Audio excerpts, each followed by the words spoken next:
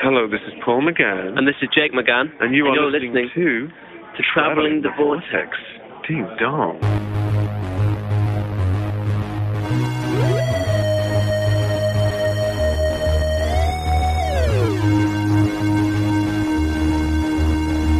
We've joined the Doctor as he travels the vortex and landed episode number 267, the one where he goes on holiday in the country and things go dastardly wrong. I'm Keith. I'm Sean. I'm glad. How are you guys? Wait, I also turned it into a Friends episode, apparently. I'm jumping ahead here. The one where. The one where. I'm jumping ahead here, but He should have gone to Spain. I sat down at this. Should have gone to Spain. I sat down at the table knowing we were going to review this movie, and came to the table not thinking about what really is essentially the whole movie. And until you put it in perspective, it really is. They go on holiday, and it is not a restful holiday. No. All right. Did you guys have a good week? Yeah, it was fine. Yeah. Super Bowl was today, so Yeah. I watched that. Wait, are we allowed to actually call it the Super Bowl? I know that's a big... Yeah, you could say Super Bowl all you want. As long as you don't use the logo. The name of it is the Super Bowl. Everybody is super sensitive about it in media because they're afraid that the NFL is going to sue them. But you can say the word Super Bowl. You just can't call something a Super Bowl party. Hey, NFL, I'm holding the logo, and I'm saying it. Are you ready? Here it comes. The Super Bowl. Come and sue me. You won't get much. Yeah. Oh, God, they're here. Not going to get anything out of this on this one. He took my mic. Still here. Where are my pants? Did it end shorter than most do?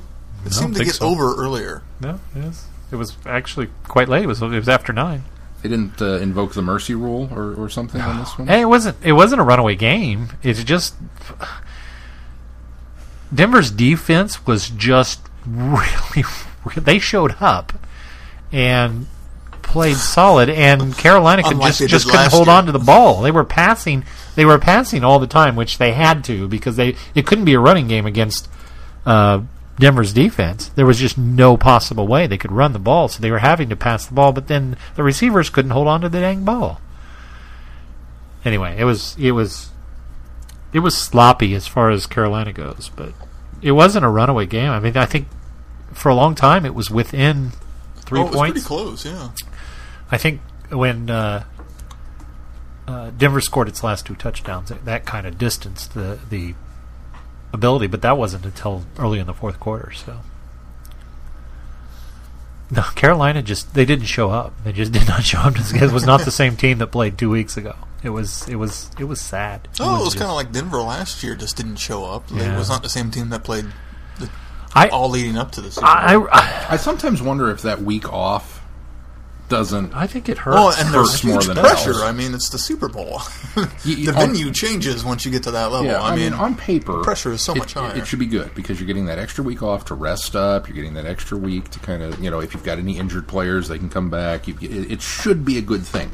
And I have always thought to myself, I don't know that it is because that pressure cooker just builds all week long. Yeah. And then you get Sunday and you don't get to play because you got another week. Yeah. To just let it. Well, I don't know. I mean, teams have bye weeks all the time, though. So you're just getting 2 this year. So Yeah, but still. I don't know. It was. If Kansas City had been there, of course, if Kansas City had been there, Denver wouldn't have been there. So I would have hoped that Kansas City would have played as good as Denver did. I don't what like. you're saying is we would have won. I don't like Denver. Yeah, probably. I don't like Denver. I've never liked Denver, and it's not just because I'm a Chiefs fan. I just have never cared for Denver. But that being said, when they won, knowing that this is Peyton Manning's last year, and there's something. Peyton Manning makes it harder for me to dislike Denver. I'll tell you that because I've always liked the guy, despite the fact that now he's embroiled in some sort of doping scandal. But I've always liked the guy, and so it's always made it harder. So knowing that and knowing that this was possibly his last game, because I almost guarantee he's going to announce retirement coming up here soon. Especially now that he won. Yeah. So knowing that, I'm actually kind of glad that Denver won. But Not to mention the owner of the team died of a heart attack this year, right in the middle of the season. I didn't know that. So I think they won it for him. Pat, I don't remember his last name. His wife accepted the trophy tonight, which was kind of nice. But yeah, I mean, that surrounding it, I would have liked a closer game. I'd like to see Carolina play a lot better than they did. But there were a couple good commercials. They had some good commercials. Some of them were really weird, though. Yeah. The Doritos commercials were really weird. Well, one particular. And the halftime show, I really thought Beyonce and Bruno Mars just delivered at home, but Coldplay, it seemed I don't like remember the they lead took up singer's name, but he was Chris really weak. Chris Martin. Seems like they took up a huge chunk of Coldplay's halftime show. Well, is that just me? It's weird because they kept saying Coldplay is the feature, Coldplay's the feature, and it wasn't until this week that I heard that Beyonce and Bruno Mars were even going to be part of it. I didn't even know until. And so I was kind of surprised, but they did a little montage of past performances too during. Yeah, so that I saw was kind of that was nice. But, I don't know. It was okay. We should get Michael Jackson back for a 50th. Yeah, for a 50th, they did have a shot of him in the montage. A couple of them. Yeah, but for a 50th Super Bowl, I thought the halftime show was kind of lackluster. I pretty much always think the halftime show is lackluster, but that's. I thought the Stones, when they did it a few years back, was really solid. I must have really missed that solid. one. And I haven't thought the Stones have been good live in concert for years, but that was a solid show. McCartney was pretty good. I've only been actually watching the Super Bowl more recently because Sarah's more interested in football than I am, so I humor her and let the game be on. I was organizing my iTunes library. You guys are probably like my family. I'm sitting there watching the game, and when the commercial's on, everybody comes into the room and sits and watches. Now, I enjoy the commercials too, but as my family comes in there and they watch the commercials. Yeah. And then they all disperse. I understand. Well, it helps that Sarah's a big Mason Peyton actually Manning watched fan. most of the game. Did he really? Yeah. The big episode of the Sports Ball this week. Yeah, but, yeah. You seen that meme that they're going on about? So yeah, everybody's running around cosplaying. I hear tickets to the con are extravagant. The ironic thing is you say sports ball, and this week's episode of Life in Pieces has a reference to that, but it's about tennis instead of football.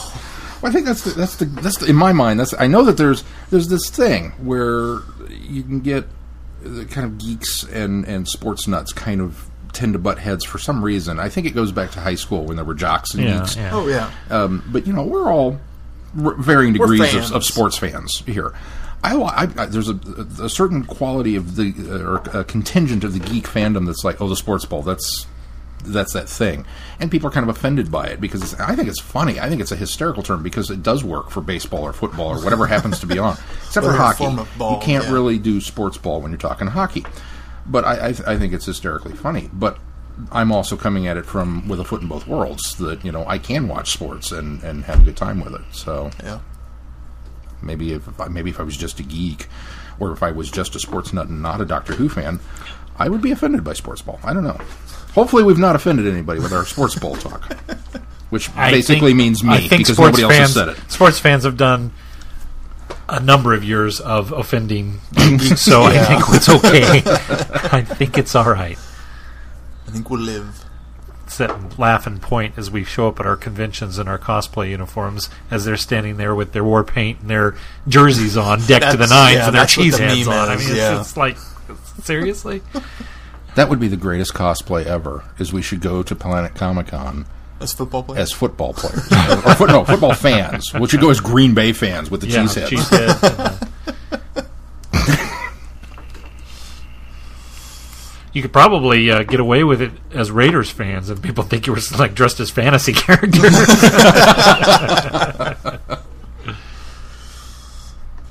I wondered about that when the security lockdown kind of came down on the NFL, because I've seen some of the Raiders guys that show up and they have those real pointy shoulder pads. They have legitimate like spikes. Oh yeah, and the World War I helmet with the pike on the top. It's like that guy's not getting anywhere near the building. The metal detector will go off before they. What are the Raiders fans going to do? I was genuinely upset for Raiders fans because it was like they have to have something. I'm a Chiefs fan. I'm never genuinely upset for Raiders fans. I'm a Chiefs fan too, but as a Chiefs fan, I think we've kind of gotten to the point where we can kind of feel sorry for them. You know, you can relate a little bit. Well, no, because no, you can't relate. You can't relate. But just they were a better team, maybe. Here's the sad reality. I apologize, Raider Nation, if anybody's listening. They suck. They're bad. They're worse than the Chiefs, is what you're saying. They actually did. Dude, the Chiefs. They actually did. The Chiefs went all the way up to this year, but last year and previous years, well, the Chiefs weren't so great. Actually, if you look at the Chiefs' record, it's a lot better than it seems to portray. The problem with the Chiefs is they can't get it together in the postseason or in the later half of the season. Oh, okay. This year they managed to do that. They flip-flopped it. They did poorly in the beginning of the season and did better in the second half of the season. And it worked well for them, so hopefully we'll see more of that next year. Well, I think if they're just consistent through the whole season, it'd be even better. Super Bowl. Consistency would be nice. Yeah. But for everybody who talks about consistency, we got to go back to the Marty Schottenheimer years where we were very consistent and we won a lot of games and got into the playoffs and could not do anything ever. So, what's better? Do you want that shot at the ring or do you want to be consistent? I want them both. Both would be nice. But to answer the previous question, consistency as a Raiders fan is disappointment year in and year out all the time. So that if they have anything on the in road common, and at home, it's the fact that there's some consistency. It's just unbearable, and I feel genuinely bad for the fans of that team because it's like, oh, I'm sorry, guys, I'm so sorry, because it's like watching Detroit on Thanksgiving. It's like, oh, I'm sorry. And Detroit was better this year too, though. Now you can't wear your pike. So there's that.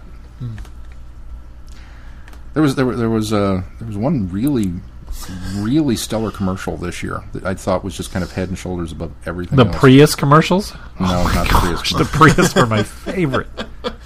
I really like the Helen Mirren one. Yeah, that was my other favorite one. And poignant and well done. Yeah. Did you see it? No. It's Helen Mirren, and I she's didn't even watch the sitting behind a table with a burger and fries and a Budweiser beer.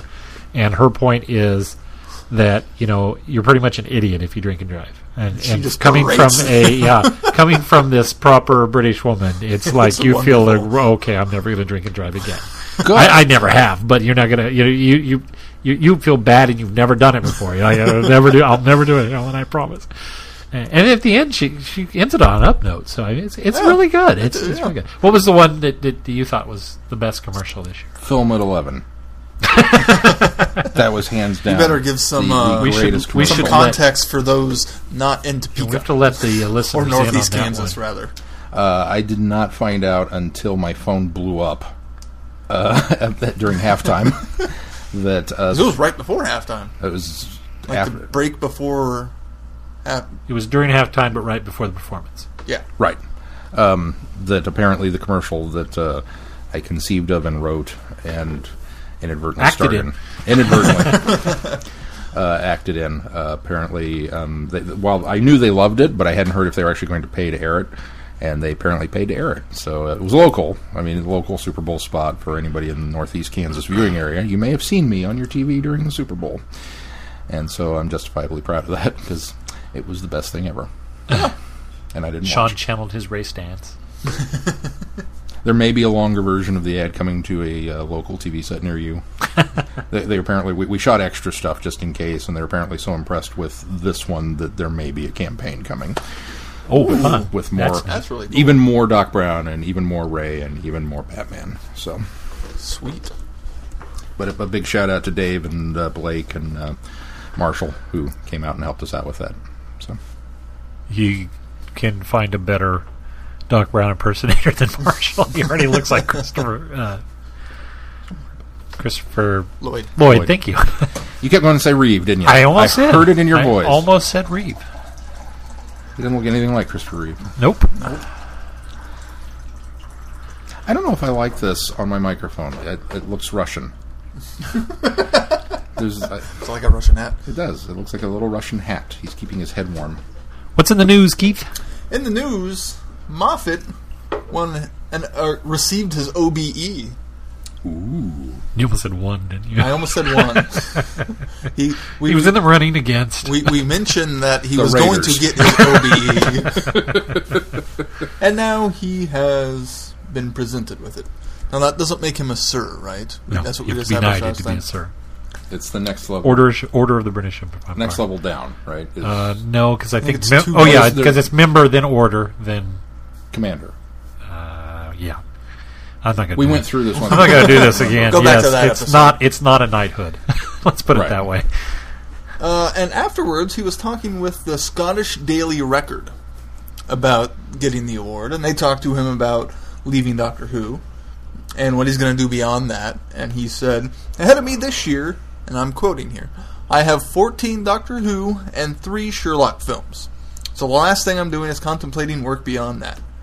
The reason you end up leaving Doctor Who, as much as we all love it, is because it's all year round.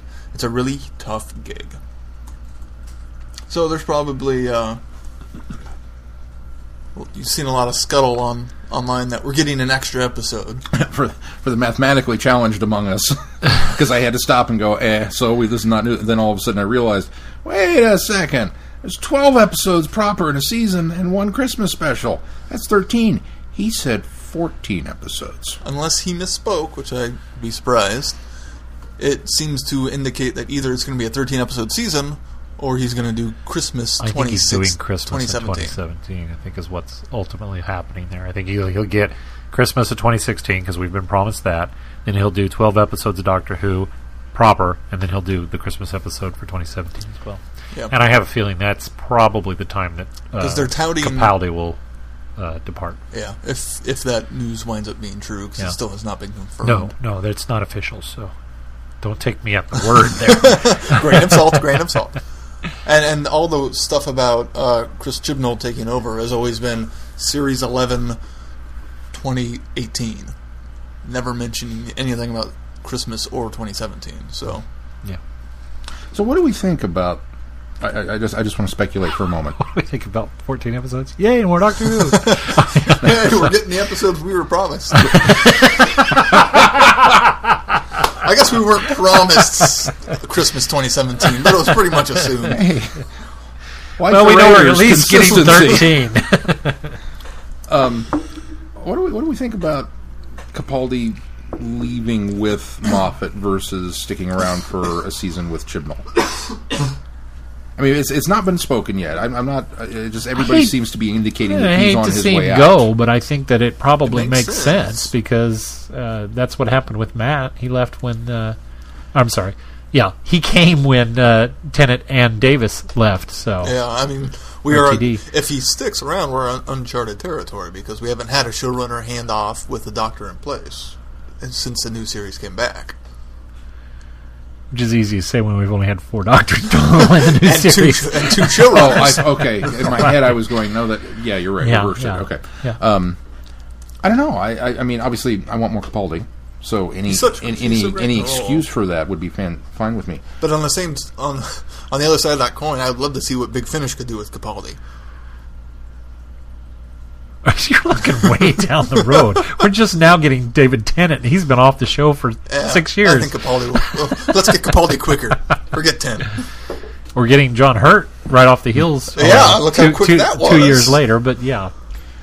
I don't know. I just if you were Chris Chibnall and you were coming into this, would you be just chomping at the bit to work with Capaldi, or would you be thinking to yourself, kind of ready to get? I mean, in either way, I would think it's a win for you because you don't necessarily have to hit the ground running with a new Doctor and have the pressure of that.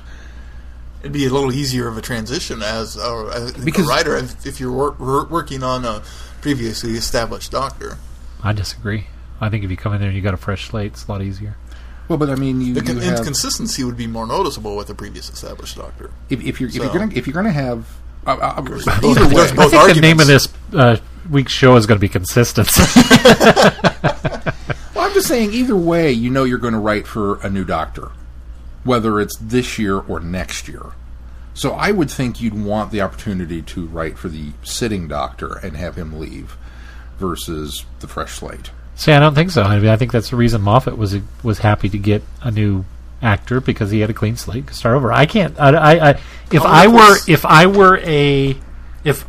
were the next showrunner, not if I were Chris Chibnall, because I can't presume to tell you what Chris Chibnall. I suppose that's true. He but may not like. If I were the next showrunner, because I love Capaldi so much, I would want Capaldi to stick around and write for the Doctor. But I can see a showrunner saying, I'd like a clean slate and make it my own, because that's what, the last time this happened, that's what Moffat got. He had already written for two. He got to write for two previous Doctors. Then he got to start over and make the show his own. And I think that Chris Chibnall probably could be afforded that ability if Capaldi left the show. Now, I don't know that Capaldi's leaving the show, and I don't know that there's any truth to the whole rumor mill that Capaldi's leaving the show. It seems to me that it makes sense both ways. It does. How is that for being diplomatic? Well, and one way to have it both ways is have Chibnall write something for season 10. Moffat's not going to write all of those episodes. He's still going to have other writers. So, what was the last thing we decided Chibnall wrote? He wrote The Power of Three. That was the last thing. Well, P.S., but yeah. That's I love that extra. one. Oh, that was Chibnall, yeah. So that way he'd still so get a I chance did not to write answer for your Capaldi. question, Sean. Just something I thought was interesting. This angle? From this angle? You look like... No, from this angle. No. Oh! From the Look at side. your microphone. Profile. This would be profile. That's profile, yes. Thank you. That's what I was This trying to angle- do. Last time you said no at You that. told me This no. angle... No, you've shown me the back of your head earlier. You look like one of you those went too troll far. dolls. You know, the ones that you do that. And they, That's what I'm working on. Should be a different color than black, though. He's headbanging. Okay. what else is in the Now I'm news? dizzy.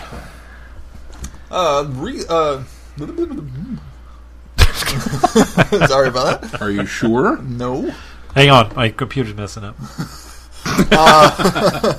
Well, we're consistent. There's going to be a full-length novel coming out, speaking of 10, and Donna, and The Big Finish, to coincide with that Were we release. speaking about Big Finish? I don't think we I were. mentioned it. Okay. We mentioned the 10th Doctor, Oh, yes, the audios. Yes. the audios. I think Keith just rolled in here and ran me over on his Segway. Perhaps. But, hold on, I'm not done. Go ahead. There's going to be a full-length novel with Tin and Donna by Ginny Colgan.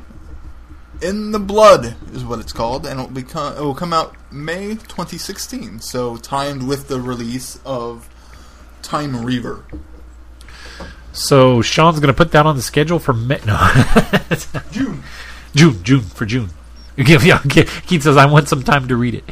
That's cool. And I some like time to that. get it, since I like we don't, I like more Tin know and what Donna. I've always enjoyed Tin and Donna. I thought they were quite an enjoyable pairing, and I'm excited to hear them in the Big Finish audios that are coming out. And now I'm excited to read another story with Tin and Donna. And it's nice to see them dipping back and doing more new novels with past Doctors. Yeah. And they've been doing it a little bit with some of the classic Doctors, but it's still nice for those people who really love certain pairings that they can continue with those.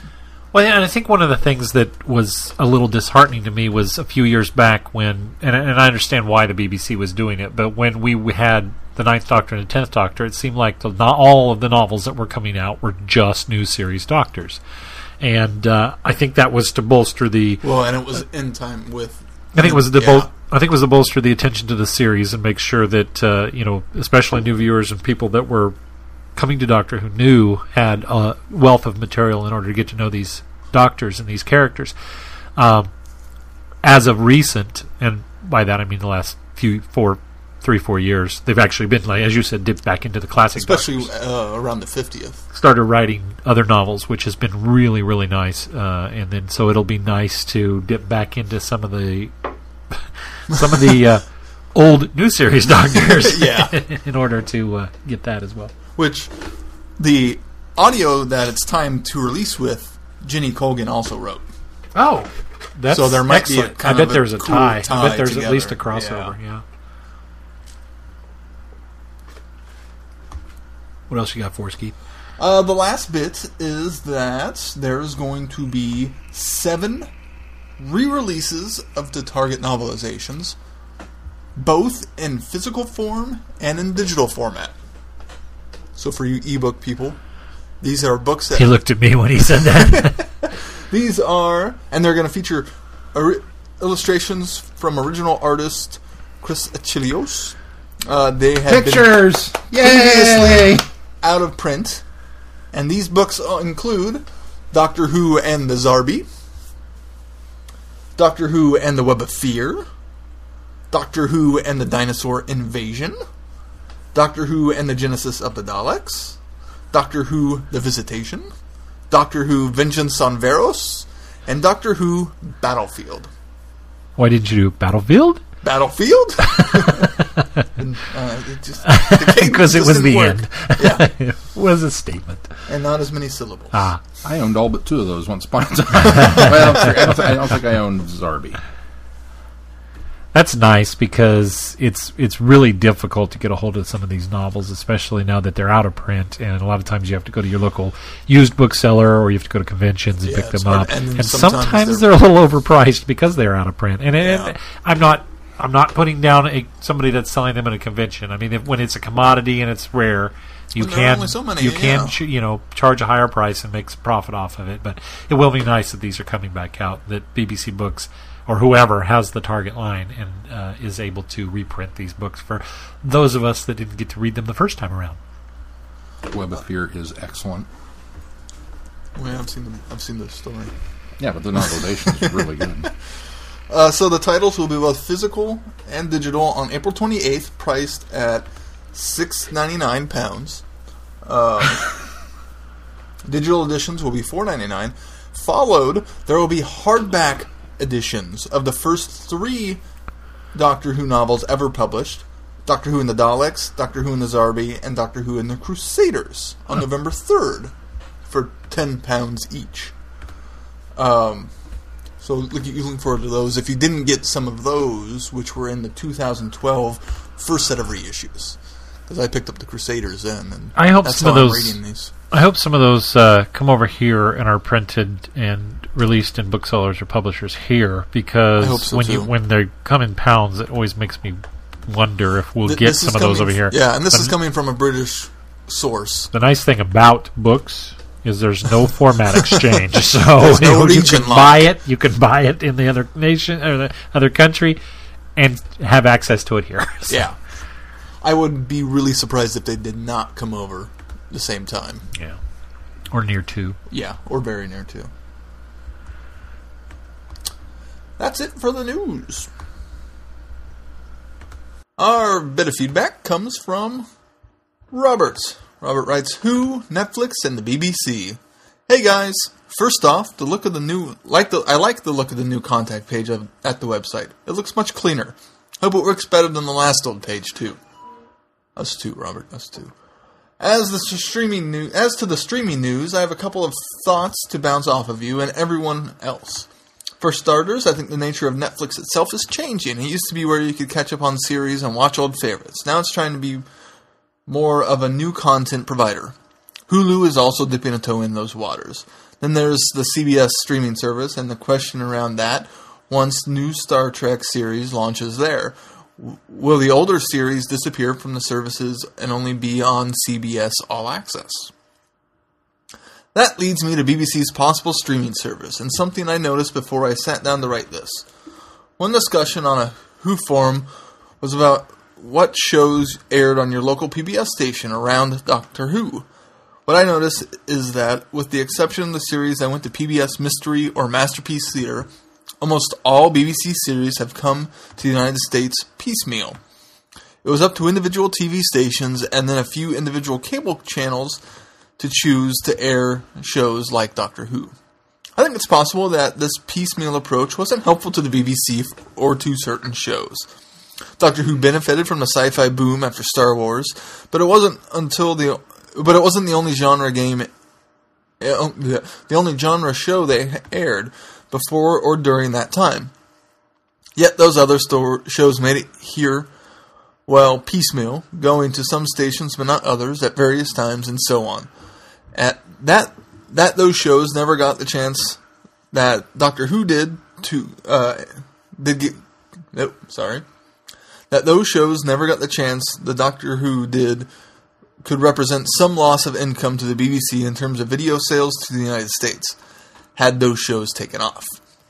Now, the BBC seems to be getting close to launching its own streaming service. It's interesting to me that what statements I've seen from them have mentioned making their programming available in the United States. This would be an easier way for Doctor Who fans to get new and classic series stories. It also might be a way for the BBC now and in the future to more easily reach the American market with their programming, and not have to rely on individual stations, cable channels, or streaming services. If this is figuring into the BBC's motivation, then it might be all for the best. I'm curious to see what happens with this service. I've been leaning towards buying a season pass at iTunes. I might not get episodes the night they air, but the next day. But I wouldn't get them with commercials. I'm trying to be more of a cord cutter, and right now Doctor Who is the one area that I'm having to look at. I suppose one good thing about no New Who in 2016 is that I have a year to make up my mind. I hope I've given you a little more food for thought. One last thing. I don't know what you're looking for the Eccleston edition of Beyond the Doctor, but I recall him being one of the heavies in Elizabeth with Cate Blanchett. It's a substantial role at that. Take care, Robert. Thank you, Robert. Thank you, Robert. I did not know he was in Elizabeth. I do not remember him in Elizabeth. I know I've seen it. And I've always wanted to go back and watch Elizabeth the Golden Age and just haven't. So maybe that would be a good opportunity to do that. It'll have to be one to keep in mind then. Because I'm really pushing for, G.I. Joe Rise of Cobra. But. I'm going to veto that one. I kind of shared I think that's well stated, Robert, and I kind of shared my thoughts on that last week as far as, I still think I maintain the idea, though, that the reason why we get a lot of new fans is because they find it on the various services, and I think on Netflix when you drill it all down to one service by the BBC, then you've limited your audience of Who fans.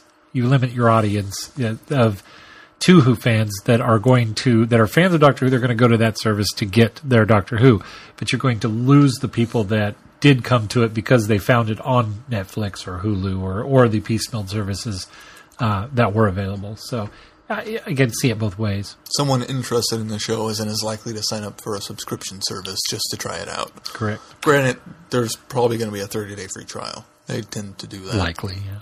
Here's the danger that I see in this is that if this is the trend that everybody's moving toward, it almost in a way makes a case for cable. And I never thought that I would say that because I'm a cord cutter. I've gotten rid of it. But now, okay, CBS is going to have their service, which is where I can watch Star Trek, and BBC is going to have their service, which is where I can watch Doctor Who, and so-and-so is going to come along and say, well, we're going to put our service out here and give you blah, blah, blah. And, HBO's got game, blah, just on and on and on and on. And so it's like, well, now I'm subscribing to 10 different services just to get the handful of shows that I watch. More than cable. And it's going to be extremely expensive, which means now I'm in that position where I'm going to have to pick and choose. What do I watch first run? What do I wait for the DVD or Blu-ray on? What do I, and then if, as Glenn pointed out last week, if they get around to the point where they're going to start restricting what comes out and is available for home viewing because they want you to buy that service, well, now I'm really stuck in a pickle of, do I just give up on it altogether? Yeah.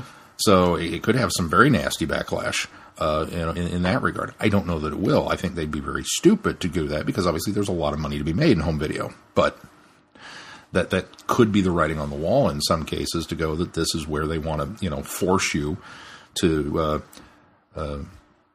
suckle at the nozzle that they're going to, give you, which is the only way you can get the product, versus something like cable, which is like, well, look at all these channels that we've got available. Yeah. So, I don't know. I don't know. Be interesting to see what happens. I had kind of hoped that with all these different streaming services that cable would see the writing on the wall themselves and say, okay, well, at some point we need to lower our prices. Yeah, maybe that's I would hope what so. will happen. People will come back to cable because you can get more options for a lesser price than buying all the separate streaming services. it's a brand new world out there, and I think that we're learning as we go, and I think that's ultimately what's happening. So, all right, thank you, Robert. Yeah, thanks, Robert. Good to hear from you. Of course, you can reach out to us on any form of social media, including Facebook, Twitter, Google+, Goodreads Book Club, and you can also send us feedback on our website. There's a contact us form or send feedback form, and fill that out and send it to us. What's the address for that website, Keith? That is travelingthevortex.com. And I feel like we should take this time to congratulate Chrissy. Yes. Congratulations, married this Chrissy. week. Yay! We hope you enjoy your honeymoon. And she's at Disneyland now, and they're headed on a cruise, right? Yeah. After that. So that's fun. We're joining her later this week to broadcast live from the cruise ship. I wish. Oh, wow, I wish. Oh, I Surprise! wish. Did you win the lottery? Wish. Put down some money on the Broncos. That's a lie. And the odds weren't very good then. I mean, the odds, the odds were in their favor, but...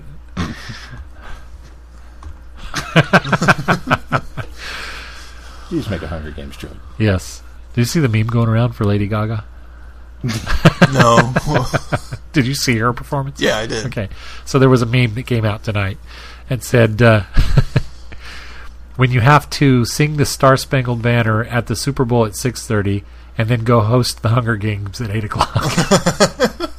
Because of the way she was dressed. Yeah. She looked very much like Effie. I could see that, yeah. I didn't think that while watching it, but I can see that now, yeah. Speaking of Effie, did you hear the casting news that she is going to be... Elizabeth Banks. Elizabeth Banks is going to be the villain in the Power Rangers movie, the Queen... Reboot? I didn't watch, so I don't know. The bad lady. The bad lady. Okay. I never watched Power Rangers. I never watched it, but I remember seeing one clip of that woman going, I think I this saw the show's movie. silly. And she will do a great job. she will do a phenomenal job as that. That's not going to make me go see the movie. No. Shall we move on to our review? Yes. With Withnail and I. In the late 1960s, two unemployed broke British actors, Withnail and a pill-popping burnout, and Marwood, who's slightly more together, take a vacation to the country. This pointed black comedy follows the actors' misadventures as the trip quickly turns into a nightmare, thanks in large part to Withnail's uncle. Uncle Vernon. Yeah. Dun, dun, dun! I really liked it. I liked it too. I enjoyed it. I don't know how I feel about it. I enjoyed it. I don't know how I feel about it. I got to a point where I was like, what is going on? Did you have subtitles on? No. I think that might have helped. Like, Really? my DVD didn't have subtitles. You watch so much more British television than we do. I found even Mel was like, I have no idea what's going on. Your subtitles worked? No. Oh. That's why I said you wish I wish they subtitles. had. Yes. Even I am saying, wow, I kind of wish I'd had subtitles for that one. No, it's got 94% from both critics and the audience on Rotten Tomatoes. Why not? It was a good movie. Yeah. I'm just kind of... It was good. That was where I got my synopsis, so I had that information readily available. Probably the majority of them were British critics and British audience members, but I didn't know what to expect. In fact, I had Sean kept leading up to doing this for our Beyond the Doctor segment, and you could tell that Sean really wanted to do this story, and so I had never heard of this before. I take that back. I'd heard of it, but I didn't know anything about it. And so going into it, I thought, okay, what is this? What could this possibly be? And I knew that Paul McGann is in it, and I didn't know until more recently that Richard E. Grant was the other heavy in it. And so we decided we're going to do it. And so I went into it going, okay, I'm not sure what to think about this or what to even expect out of it. So I went out and into it completely blinded and got done with it and quite enjoyed it. But it was one of those ones that I was like, what happened here? Who decides to? It's obviously a black comedy, but who puts together a story like this that really is? You talked about Friends, but this is more like. I mean, you didn't compare it to Friends, but it's more like Seinfeld. It's like almost an episode of nothing. It's a movie about nothing, except for it really does then kind of drive a point home at the end, I think. Yeah, it really but does. It just I went into this I don't even say trepidatious. Trepidatious is the word, because it wasn't like I had what any. To expect. Yeah, and it was completely nothing that I expected, and I had no barometer of how popular it was, of whether people liked it, whether it was, I had barely even heard of it up until a few years back, and it was just... It was on Netflix there for a while. Yeah, well, I didn't even know that. Yeah. I didn't even know that. And so I was Sean so had angry been pushing and pushing this, and I was like, I don't even know what to expect here.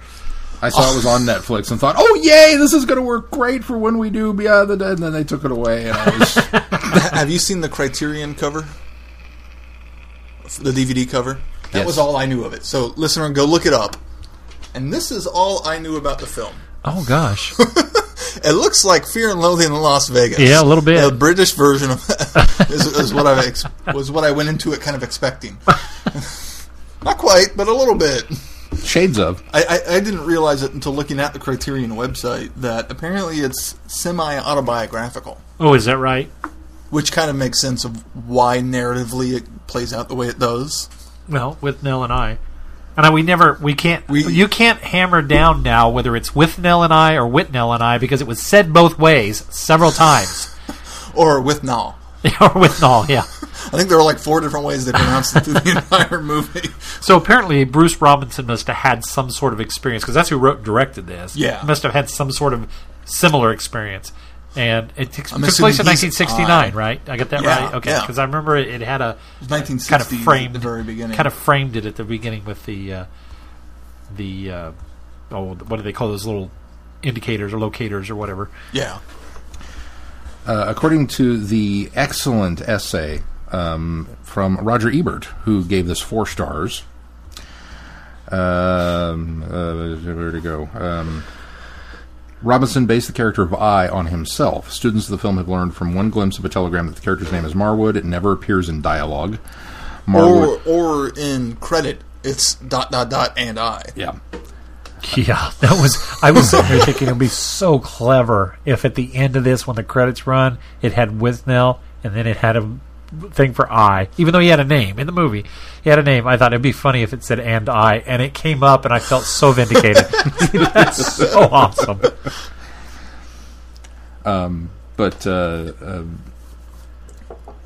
I don't care what Robert Ebert said. What did you think of the film? Well, no, I was just replying that it was based on. Yeah. a Well, true we already story. established that when Keith said that. What did you think of the film, Sean? I liked it. I think it's a twofold thing. I don't drink, and so there's a lot of drinking culture. That's not true. I've seen you drink. Well, you I just don't drink regularly. I don't drink regularly, and I certainly don't drink to excess. And so there's a lot of drinking culture that happens in films that I kind of tend to miss out on. Just because I don't know. I've never been so blindingly stupid drunk that I can't find my car keys and get in a car and need a breathalyzer test when they inevitably stop me. You know, things like that I just kind of chuckle at because it's like, I don't get it. I don't, you know. So when you do a whole movie that's about the drinking, and to that extent, there's a part of me that's still kind of lost as to, like, why are you so adamant that this is the grand plan? What are you going to do today? I'm going to get drunk. Okay. And I is kind of stuck there with him doing it. However, it very much feels like I's just kind of along for the ride through most of the film. Yeah, I mean, really calling him I. That I think is what worked in a way, is because we've all known someone like this guy. Oh yeah.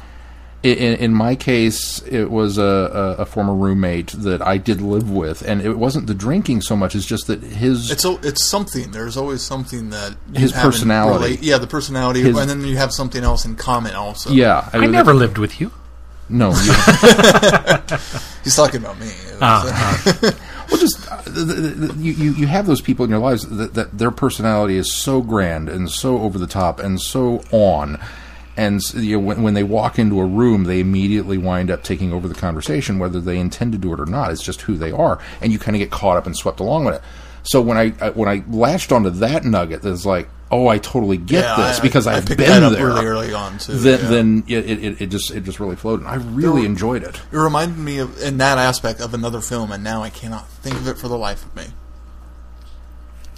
That's very similar, of kind of this nameless character kind of gets swept up in this other person for a little while, and then kind of comes out the other side of it. Listener, if you know what I'm thinking of, let me know, because I don't now. But I thought of it while I was watching it. I was like, oh yeah, that's like that. But yeah, I just watching with abject terror as Paul McGann is going, what and Richard E. Grant's just, there's no alcohol, I'm going to drink lighter fluid, and he's like, you can't do that. You can't do that. So he drinks it, and then he's, do we have any antifreeze? And McGann's only response is, never mix your drinks. Because that's the logic of the situation. Never mind the fact that you're going to go blind.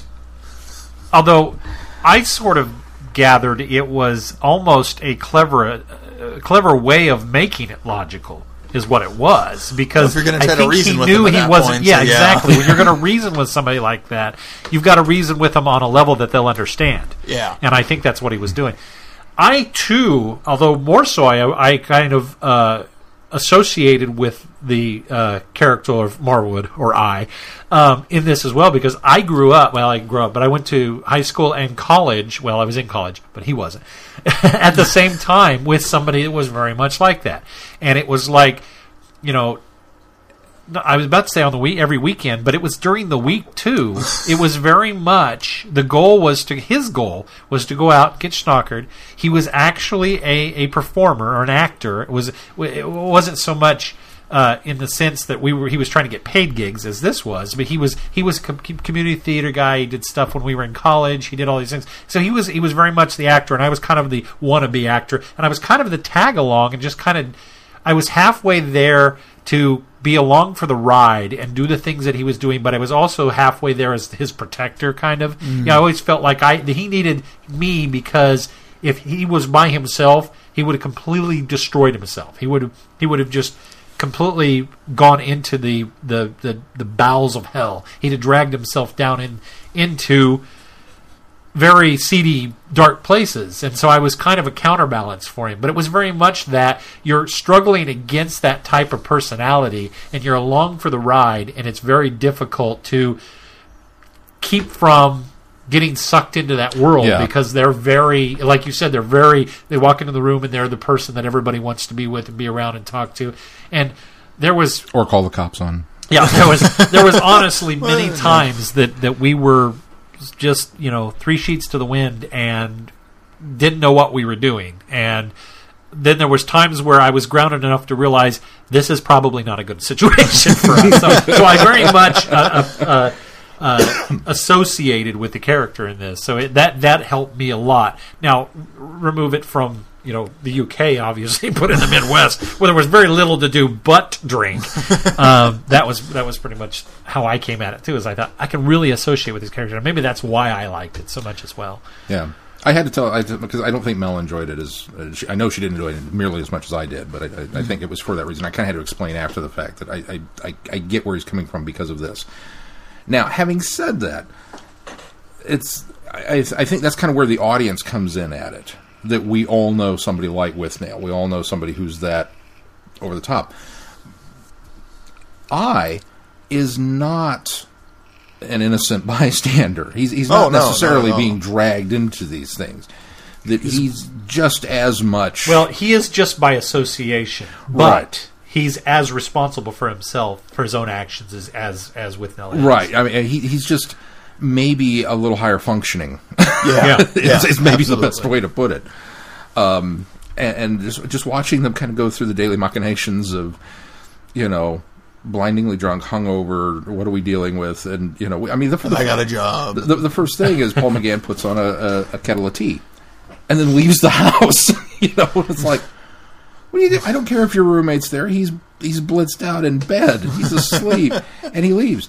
and then he goes to the pub, and or maybe orders coffee or breakfast or whatever, and he gets paranoid and comes back home, and there's all the steam and everything because the kettle is completely boiled away. Well, I think what I really appreciated by that setup is you got the impression that they, number one, had just come off of a bender, but number two, that it didn't just involve alcohol, that they were on they were on the tail end of other stimulants of some sort, and both dealing with it very poorly. Yeah. And so I like the aspect that it's set up that way, and when they're removed from that element of it and they get into just kind of the alcohol element of it, then it's, it kind of calms down a little bit. It does a little bit, and it almost seems a lot less, well, it's a lot less paranoid, but it becomes a lot less, except for that one part. I think if they had been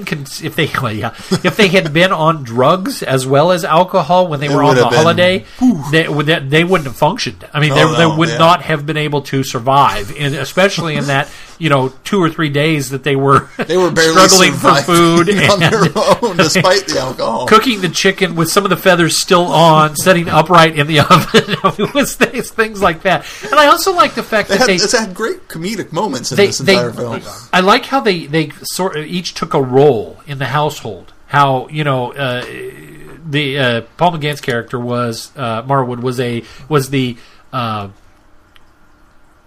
it was definitely the cook. He prepared the foods, and that Withnail was kind of charged with going out and getting the required elements for things, even though originally Marwood does that because he goes out to get the wood because he's the I think you couldn't have sent Withnail to the next door neighbor to see if you could get wood. You couldn't have done that. So he does that functionally first. But then when they realize they have to live off the land, Withnail has to be the one that's the hunter and gatherer, and they fall into almost gender roles, old style gender roles, and.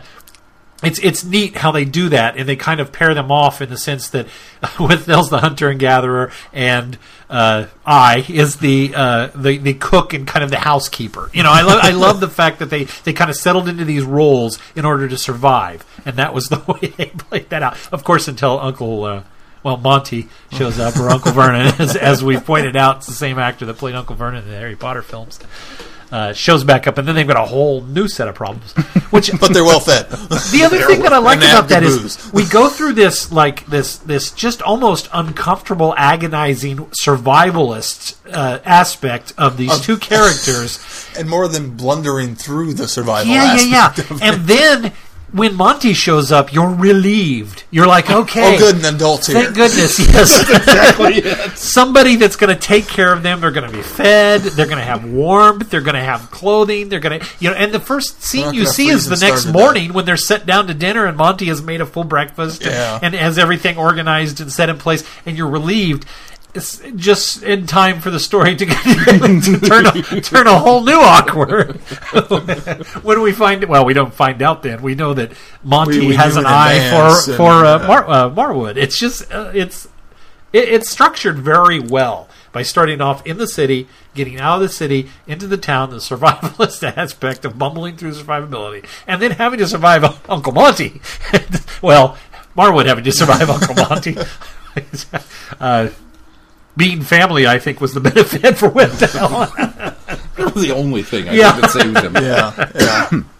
It's so great that because you look at these guys and the plan is, your uncle has a summer house. Let's go bum a week off of we'll go on vacation. We'll have a week and we'll live off of him. And you're just looking at this going, no. It's just, no, there's no way you guys are going to survive outside the city. I got the impression they didn't realize this was the kind of summer house it was. Like it was kind of a disrepair. That it was better stocked and better furnished and more modern. Well, certainly from the way Monty lives in the city, he seems to be very well off. He has a very nice house or a flat, I suppose, brownstone. And so you kind of get the impression maybe the home away from home is as just nice. As nice, yeah. Yeah, no, I took one look at these guys and went, not going to make it. It doesn't matter. These guys, matter if it was a nice place. You could have set them up at the Holiday Inn. If it was the Holiday Inn in a small town outside of London, they would not have made it. It's just they're a fish out of water story. So they get up there and misadventures with a rainstorm. the beautiful English Highlands, and we get there. Bags on their feet because they forgot them. You know, the first rule of survival is, all right, I'm on, what does he say, fuel or you're on fuel and whatnot, and I'll, you know, food and, you know, Paul McGann divvies it up right off the bat. We've got to get this and this going. And there's no warmth, there's no heat, there's no, you know, you've got to get it home to get warm. He says, well, the candle puts out more heat than that. And so the very first act that we get of survival is busting up furniture to put into the fireplace. As somebody who is driven by this reliance on drink would be want to do. It's just like, yeah, that's where we're headed. I'm surprised the house is still standing by the time Monty shows up. Yeah. Because, you know, and then I loved his interactions when Paul McGann goes out to get food, and he's interacting with the local population and having to reassure them we're not from London. Like that's going to make anything better. Yeah, like they really make that distinction. But yeah, it's just there are a lot of the comedic elements are fantastic, and I think the timing and the chemistry. You can really tell that the two of them got along really well because of the timing and the chemistry. Yeah. There were moments where, especially early on, I'm watching Withnail, watching Richard E. Grant perform, and I'm just thinking to myself, he would make a great Batman villain. Yeah, put him as the Riddler, he would, and at that age, he would have been phenomenal.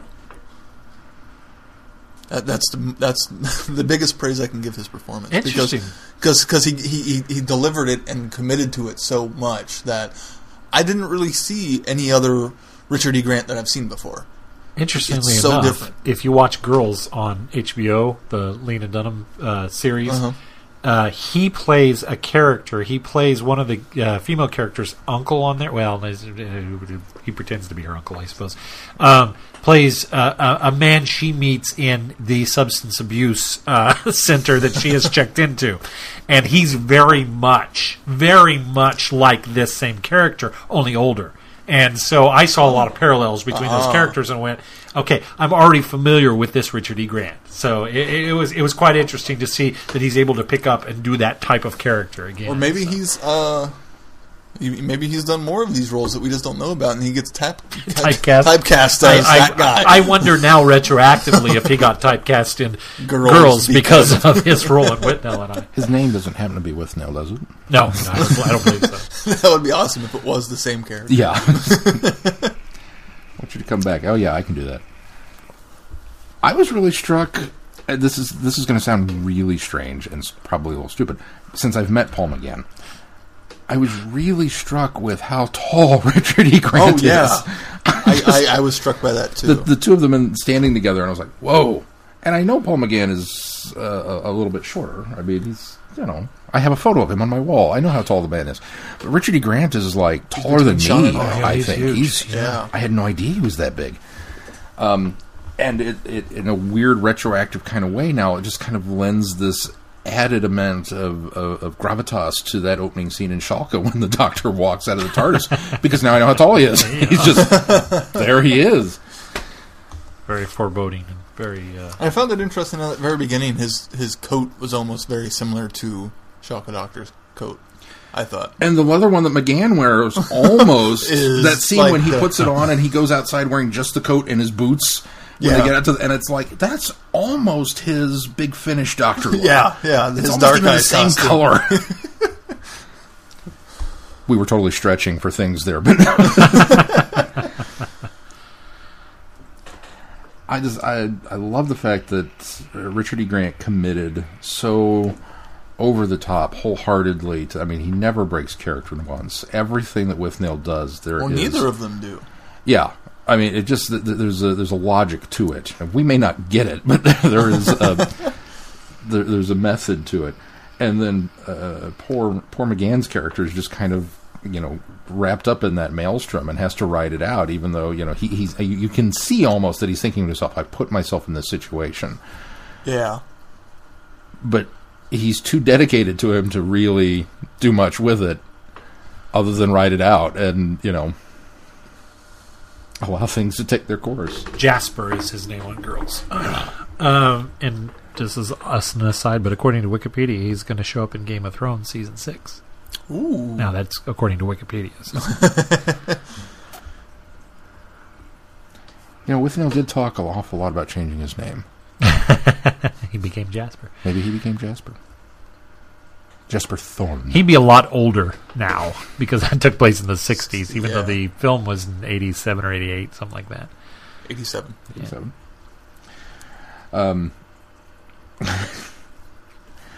The inevitable ride down the highway coming home.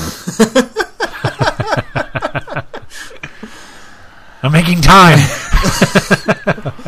I'm making time. Maybe it's cliche. I don't know, but I couldn't expect that you weren't going to have this character drive a car at some point in time in this. Well, movie. they set it up with the first time in the car. Yeah. There's a gun on the mantle that's going to be fired before we get to the end. So he's got this a doohickey thing to pass a urine test. And then the cop pulls him over. Of course, all I could think of was, hey, look, it's a TARDIS on wheels. It's a big blue bus with a light on top. It's kind of boxy.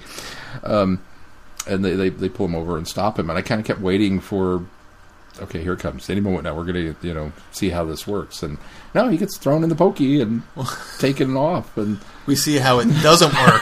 then it shows up. Back up, though. The beauty of that is the fact that Danny, the drug guy, the drug dealer, has sold him this, essentially. And he asks him, does it come with instructions? And then in the car on the way to Holiday, he's describing what this device is, and he says, according to the instructions, and there's this handwritten instructions that Danny apparently has actually supplied with the bottle. Probably just wrote for him. And then we have all this time in the country where that is completely forgotten. Yeah. Where there's nothing to do with it. Until he gets arrested, and he's in the police station standing behind the room divider, and the guy catches him, and he grabs it, and it's like squirting out. I thought that was so well framed, because you'd completely forgotten about this silly bottle. And I really liked, jumping back a little bit, the bit where they go into town to buy the galoshes, and they'll get completely drunk, and the way they were acting in that restaurant was just, especially, kind of that. To me, it felt like Paul McGann was really embracing the character even more than he had been previously, and really getting in on the fun of everything. I just really appreciated that. We're millionaires, and we're going to buy this building. And sort of embellishing their stories. Yeah. Which is funny, because that's something that Withnail did a lot. He would embellish himself in stories, and it was very much... It was nice to have that role reversal in that scene. He picked up I think that's what I liked about that. It's funny, because that scene in particular, I think, is the one that really illustrates how ill-suited to just functioning in society these two guys are. Well, is that, Uncle Vernon has shown up, or Monty, and he's giving you money. Go buy boots. You need a good sturdy pair of galoshes if you're going to go about the countryside. All right, let's go to the pub. No question. We'll tell them there was a convention. Need boots. They've got bags. They put bags in bags over their feet. Right? There wasn't even there was no debate. It was just to the pub. And they walked across the street and into the bar. Yep. That was it. The ending was the only way the movie could end, but it was also kind of tragic and sad at the same time. It was really. Was anybody taken aback when Paul McGann, they cut to him and he'd cut his hair? Yeah. I was like, it doesn't look like Paul McGann anymore. What happened? At some point in time, he's so cleaned up and everything. You have to realize that certain individuals are not good for you. Oh yeah. Oh, and you get a job opportunity too. I mean, it takes you different directions. And I suspect that at that moment for that it seemed sadder for Withnail than I. I think the way they filmed it and the way it was very much so, yeah. It was a little bit of both, because I think I was kind of, as Glenn alluded to earlier, he was coming to the realization that he's not going to be there on the next adventure or misadventure, and he's not going to be able to prevent him from winding up face down in the gutter in that personal hell of whatever bad thing, but that he just can't, that he has to move on. And Withnail not only recognized that, I think kind of maybe wanted to hold it against hm, but knew that he wouldn't. Yes. That whatever is going to become of me without you, even though it was not spoken, it just kind of was there. And, he tried to put the happy face on and, I'll walk you to the thing and we'll drink a bottle of wine as we walk to the subway that we stole from Monty, and it's like, no, I'm good, really. Well, I think that's fun. That's suddenly the realization that the character says, I can't continue on like this. I can't continue to be the support for this person. I have to live my own life. And I think he stayed with Withnail because he felt guilty, and he felt like Withnail was very destructive to himself and could have. And I think it's at that point that he realized that no matter what he could do, he would continue to live his life as Withnail has, and he had to kind of separate from that. And I think the realization is the whole point when he lets Danny stay. Well, he doesn't realize the gravity of the situation that Danny was there when the landlord came by, and they're getting evicted because they weren't signing the checks, is what they kept describing it as. And so I got the impression that the landlord wasn't getting the checks. Danny had completely ruined it for them with the landlord, and Withnail was getting stoned.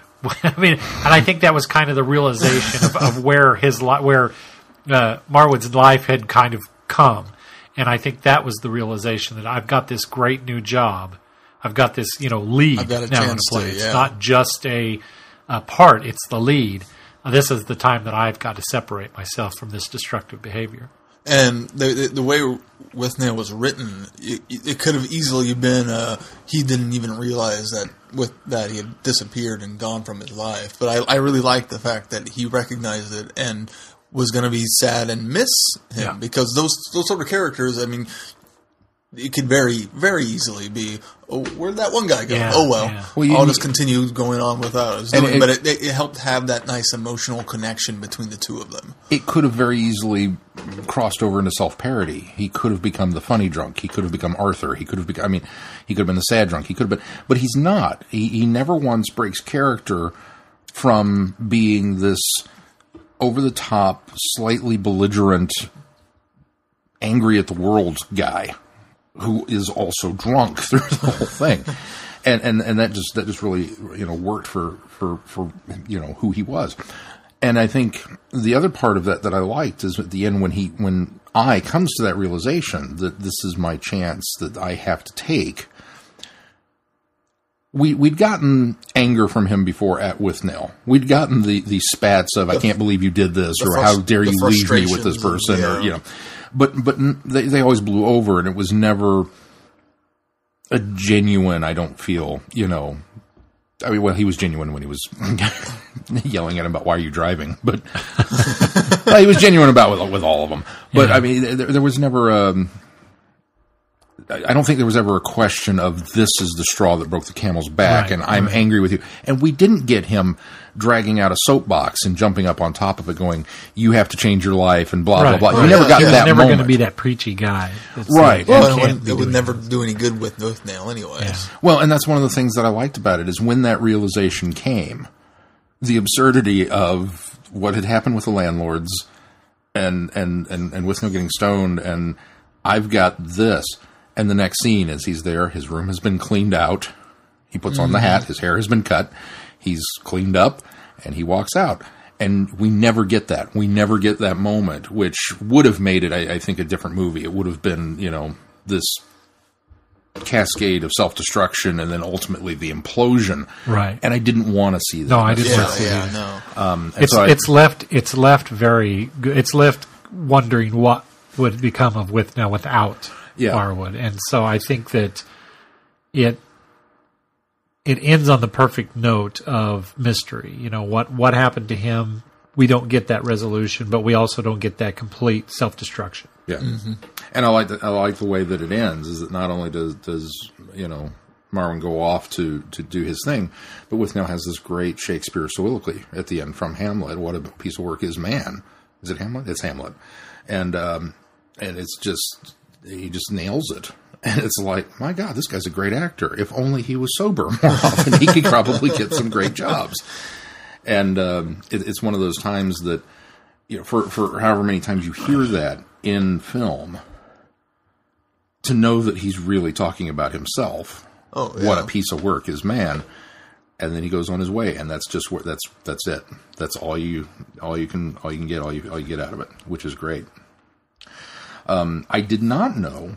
I knew this was a big deal. You talked about this a little bit earlier. That, you know, the culture and the kind of the fandom that have built up around this movie, and it's one of those that, going back to what Keith said about the cover. Working in video, this is just a cover I've been aware of for a really long time. It's kind of a haunting image. Oh, yeah, the non-Criterion one has the dartboard in the same kind of jagged font and this very strange Fear and Loathing kind of Polaroid that's on the dartboard that's kind of got things thrown at it. And I'd always been entranced by it. I'd been walking by on the shelves or seeing it. And it was just like, what is this movie about? And it wasn't until years and years and years and years later that I went, oh my God, Doctor Who's in this. And so that kind of put it on the radar for me, that it was like, I'm going to have to watch this at some point, and just never did. So I was really happy to, you know, finally get it on there. But this film, for being a small independent, you know, movie, is huge over in England, and the dialogue is still quoted. It's one of those that has reached, you know, it's cult status. It's very big cult status. And I mean, some of the dialogue is great when you have things like, I can't get my boots on when they're hot. that scene, obviously you kind of need that in order for that to make sense, but I liked, these are the kind of windows faces look in at. And my thumbs have gone weird. So it's, you know, yeah, I think my thumbs have gone weird. I think I'm going to start adopting that one myself. All right. What we got coming up on the schedule, Sean? Well, next week is the big week. Next week's the week we dip our toes into the, unfortunately, very deep abyss that is missing episodes. And so we're going to be watching The Crusades, for Friday Night Who. Again, as mentioned by Glenn last week on the show, that if you have any version of The Crusades that features all of the audio, you can boot that up and watch along with us. We will be doing the Loose Cannons version, because that's the one that we have access to. Well, inadvertently, this was the best one to start with, because you do have all of it available to you on the Lost in Time Hartnell disc, and because it is there in audio form. So the two missing episodes are there in audio. Well, you think I didn't plan that? Sure you did, Sean. I am nothing if not consistent. But so we'll be doing that for Friday Night Who. And as always, you're please welcome to join us. If you don't know what Friday Who is, we watch Who every Friday night at midnight, and we tweet along and say funny things. It's not quite Mystery Science Theater. Sometimes it's just, oh, I love this bit, and sometimes it's, oh, look at that. So sometimes we make fun of it. Sometimes we make fun of it. It depends. But it's all out of love. It's never malicious. Oh, yeah, never. So we'll be doing that, and then having kind of a big discussion about it next week with the episode and kind of our take on the reconstruction and what has been done to it. And, of course, we also have the novelization that we'll be covering as well. So if you haven't started that yet, you can still get through it this week. It'd be a brisk read. It moves at a pretty good pace. It does. It's only like 8 chapters. 160-some pages. 63, I think. But you should probably start now if you are interested in that. And I read it in a couple of days, and if I can read a book in a couple of days, most readers can read it probably knock it out in a day. And then more schedule updates will be hitting the feeds soon, since we have just hammered out a few things coming forth. Speaking of coming forth, if you are in the area, specifically Topeka, Kansas, please come out and support Empower Comic Con, which is going to be going on the weekend of the 20th and the 21st. I think those are the dates of February. It's a Saturday, Sunday. And we will be there hosting a panel. And you also have the chance to meet, among others, Linda, I keep saying Linda Carter. It's not Linda Carter. Lindsay Wagner. It's Lindsay Wagner. Thank you. Who is coming to our Fair City. So please come out and support us in that. All right. Well, if that's going to do it for this week, until next week, I'm Glenn. I'm Sean. I'm Keith. Cheers. Good night, everybody. Be seeing you. Thanks for listening. You have been listening to Traveling the Vortex. Doctor Who and all of its associated programs are owned and trademarked by the BBC. No infringement is intended or implied.